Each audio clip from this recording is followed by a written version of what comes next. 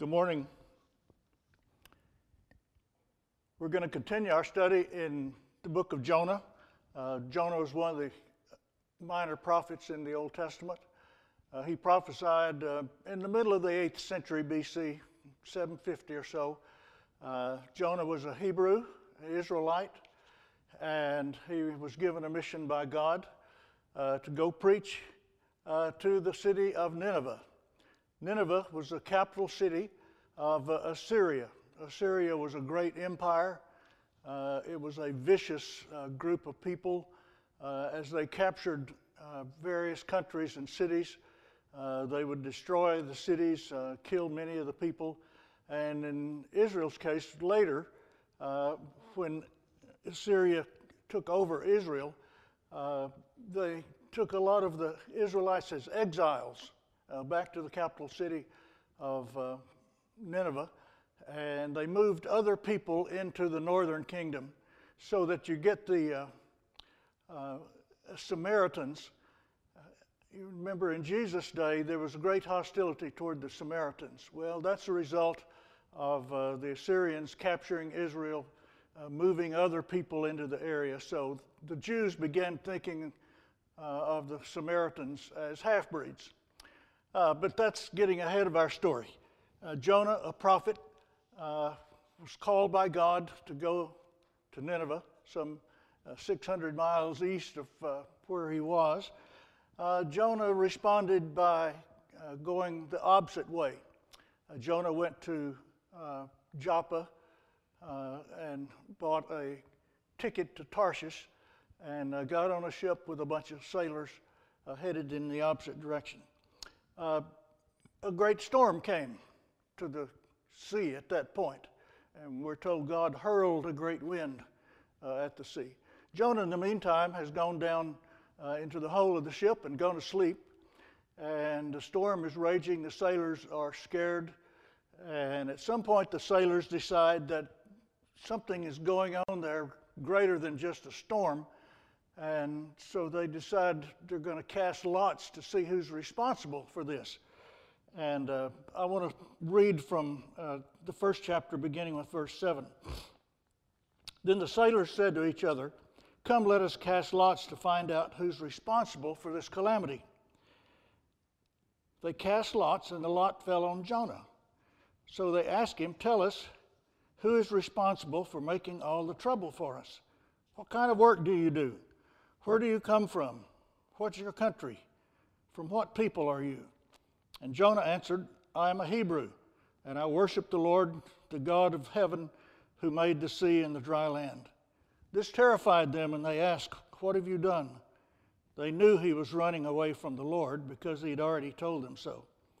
The sea was getting rougher and rougher, so they asked him, "What should we do to you to make the sea calm down for us?" So, a couple of things. I want to, first of all, talk about identity kinds of issues. Somehow the sailors concluded that somebody's God might be responsible for this, and Jonah was a stranger. Nobody really knew him, so they began asking questions. What's your mission? Where are you from? Who are your people? And so forth. And those are kind of common questions that we might ask about somebody. I've often asked people, "Where are you from?" Or they ask me, "Where are you from?" Because some people claim I have an accent, which I'm sure is their problem. It's not mine. "Where are you from?" "Well, I'm from Texas." And they began asking Jonah. Not only that, where are you from, but whose are you? In other words, is there some God that you identify with?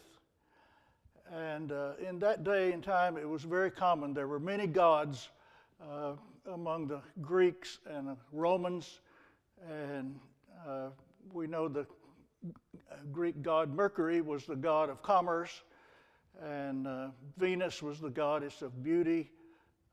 Nike was the god of athletics, and so forth. So these sailors had begun believing that there was a God responsible for this, and so they asked Jonah, and he begins to tell them who he is. What's interesting is that the first thing Jonah replies is, I'm a Hebrew. That was the last thing that they had asked him, but the first thing that he replied to. Because ethnicity or racial participation is often one of the driving forces in people's lives. Everybody gets identity from some of the things they do or some of the things that they have said or their race or their language or so forth. Christians ought to say, when someone asks us, whose are you? Say, I belong to the God who created heaven and earth. We're created in his image. That ought to be one of the main things that defines us. But too often, we're like Archie Bunker, who said, certainly I'm a Christian, I'm an American, ain't I? So often people's national or ethnic identity becomes one of the primary things in their lives, which is really unfortunate. We do that, say, well, of course I'm a Lutheran, I'm Norwegian, aren't I? Of course I'm a Catholic, I'm Spanish. And so we often let other issues besides our faith in God determine who we are. And so Jonah, I think the thing on his mind, most of all, was I'm a Hebrew. And I don't want to go preach to those pagans in Nineveh, and I don't want to have anything to do with these sailors, but they picked me out, or God picked him out when they drew lots for him, or drew straws. I don't know what they were doing. It's not healthy, and I want to say that most of us have seen the ugly side of racism during our lifetime. I think having our primary identity connected to our race or to our color or to our culture is really a terrible sin against God. It's hideous in Christians whose faith has not penetrated beyond racism or nationalism. Racism blocks the development of our Christian character. You may believe that God sent Jesus to die for your sins, but you find most of your significance in something else. Shallow Christians explains why many can be racist and greedy and materialistic or addicted to beauty or other things. Sometimes we have an identity, or some have called it self-esteem. Sometimes we have self-esteem that is kind of low, not feel good about ourselves, and so that blinds us to some of the things in our own life. Here's Jonah, a prophet of God with a privileged position, and every turn he seems to be bigoted and foolish and self-absorbed. Jonah seems to be blind to his own flaws. And I think I've said before that I can pick out flaws in other people's lives better than I can in my own life. So as someone said, I can be a fruit inspector and tell other people what they need to know and still be blind to my own issues. Reminded of Simon Peter, who had a kind of a self-inflated ego in the certain parts of the New Testament as he followed Jesus. Peter knew he was close to Jesus. Jesus had told him, you're going to change your name to Peter, a rock. And the only thing that turned out to be rocky at first was Peter's head. But anyway, Jesus began telling his disciples one day that he was going to have to go to Jerusalem, that he would be arrested and put to death. And he said to the disciples, and you guys will all flee. And Peter stepped up and said, no way, Lord. You know me. I'm going to be behind you all the way. If everybody else forsakes you, I'm going to be here. So Peter was blind to some of the faults in his own life. And as we know, when Jesus was arrested that night, Peter denied him 3 times and discovered the hard way that he wasn't as strong in his faith and commitment as he claimed to be. In fact, Jesus had to reaffirm Peter after the resurrection on the seashore when he asked Peter 3 times, Simon, do you love me? And I think with great pathos in his voice, Peter had to say, yes, Lord, you know that I love you. So, a lack of self-esteem causes us to overlook some of the issues in our own life. And the other thing that happens is we become hostile toward other groups of people or other types of people. We see them as being inferior to who we are and what we are. Peter and Jonah were both blind to their flaws, and it was very obvious that Jonah did not like having to do with anybody outside of the Jewish race. So we dehumanize people by putting them in categories. And we can say, and I grew up with racism, and general statements were often made about, well, you know those people, you know who they are, you know what they're going to do, and we had no respect for them, and all of that was very dehumanizing. Sometimes I read the letters to the editor in the morning paper. I never cease to be amazed at how many people are guilty of what we call othering. They put other people in categories, sometimes broad categories. Somebody's always writing about the left is doing this, or the left believes that, or the right is characteristic this way, and talking about the right or left and religious right and white evangelicals. And just last week I read in the paper somebody talking about the religious left.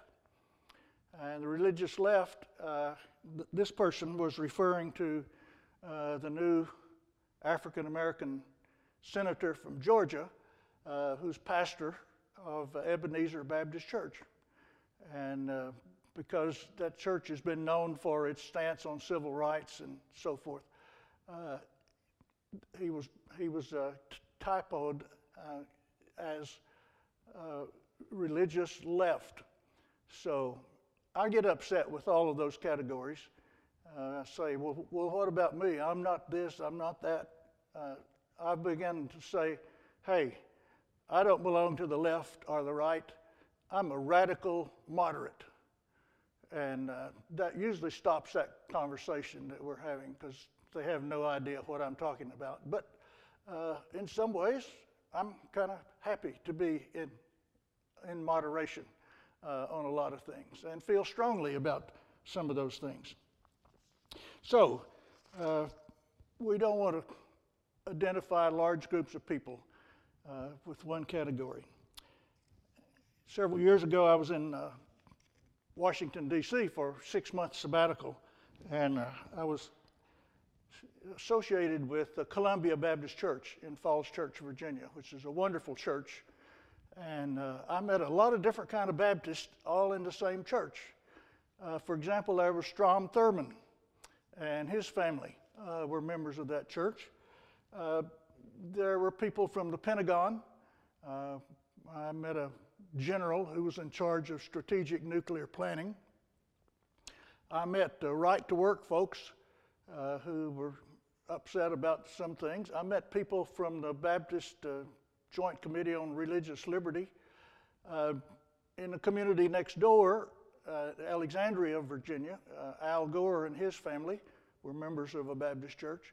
So you just can't say, well, you know how those Baptists are. Well, you may know how some of them are, but you can't put all Baptists in the same category. To put all Baptists in one category was a grave injustice, I think. We need to be more specific about that. So they've identified Jonah, asked him what to do, And he says, beginning in verse 12, "Pick me up and throw me into the sea, and it will become calm.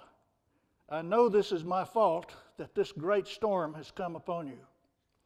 Instead, the men did their best to row back to land, but they could not, for the sea grew even wilder than before. Then they cried out to the Lord, "Please, Lord, do not let us die for taking this man's life. Do not hold us accountable for killing an innocent man, for you, Lord, have done as you pleased." Then they took Jonah and threw him overboard, and the raging sea grew calm. At this, the men greatly feared the Lord, and they offered a sacrifice to the Lord and made vows to him. So, once they had identified the culprit, in this case Jonah, who was responsible for the storm, and he said, "You got to hurl me into the sea." Kind of interesting. Is he repenting of his rebellion against God, or is he rebelling against by saying, "I'd rather die than have to go to Nineveh and preach to those people"? He just says, "Yeah, throw me into the sea and the storm will stop." Thankfully, he's finally taking some responsibility for his action and for the action of others. They've treated him respectfully, and even when identified as being the one who was the problem, they didn't just immediately throw him overboard, but they tried their best to get the ship back to land. Unable to do so, and finally came to the conclusion that, yeah, they're going to have to, as a last resort, toss Jonah overboard. I don't know, by saying this, was Jonah finally having some compassion upon these sailors and the circumstances they were in? Was he saying to them, or in his thinking, "You're dying for me, but I should be dying for you. I'm one with whom God is angry"? So they do their best, but finally toss him overboard. According to Timothy Keller, this is an example of sacrificial love or substitutionary love. Jonah would not have described it that way, but he's willing to take the power of waves in order to save the lives of others. It's a type of love that requires sacrifice. In thinking about this, I often thought about the sacrifices that parents make for their children. Parents who love their children, just think how much they often give up of their time, their money, their energy, their focus, substituting the needs of the children for their own needs, and hoping that the children will grow up to be responsible adults. So we should not be surprised that when God came into the world in Jesus Christ, he loved us like that. This type of love is transformative, because the greatest example is God's love revealed in Jesus on the cross in our place. Jesus was certainly aware of the parable, of the story of Jonah and the great fish. And in Matthew, Jesus said, "The men of Nineveh will stand up with this generation at the judgment and will condemn it, because they repented at the preaching of Jonah, and behold, something greater than Jonah is here." Of course, Jesus meant that Jonah, volunteering to be thrown into the sea to save the sailors, he would die for his own sins, but Jesus took the weight of our sins as our substitute. In Mark 10, Jesus said, "In the same way the Son of Man did not come to be served, he came to serve others and to give his life as a ransom for many people." Jesus died on our place. So, the moment they tossed Jonah into the sea, the raging sea grew calm. And some people have said, well, the anger or the wrath of God was satisfied when they threw Jonah into the sea. I know people who don't like to talk about the wrath of God or the anger of God. That somehow belittles God in their mind. But the scripture says in Romans 3, God sent him to die in our place to take away our sins. We received forgiveness through faith in the blood of Jesus' death. This shows that God always does what is right and fair, as in the past when he was patient and did not punish people for their sins. Theological word, Jesus' death was called a propitiation for our sins. In other words, his death appeased God's punishment for sin. Christ stood in our place and bore the punishment that we deserve. So we need to understand that God's wrath is a part of who he is, and it's one of his characteristics. Denying God's wrath robs us of a full view of God's holiness and justice. And so we can say there is no condemnation for those who are in Christ Jesus. He paid the penalty for our sins. The impact of all of this made a profound impression on the sailors. As soon as the sea stopped, it says the sailors became afraid. They were fearful, and they worshiped Jonah's God. They made sacrifices to him. They pledged vows to this God. The psalmist tells us that the fear of the Lord is the beginning of wisdom and saving knowledge. And so these sailors were moved when they saw the power of Jonah's God and began to worship him. We'll talk about this later, but the question is, were they converted? We don't know. We just have a picture of a certain time and place. We don't know what happened to those men later. Did they follow through on worshiping Jonah's God? Were they circumcised to become Jewish? We don't know. But we'll talk about that when we finally get Jonah into Nineveh. So how ironic the story is.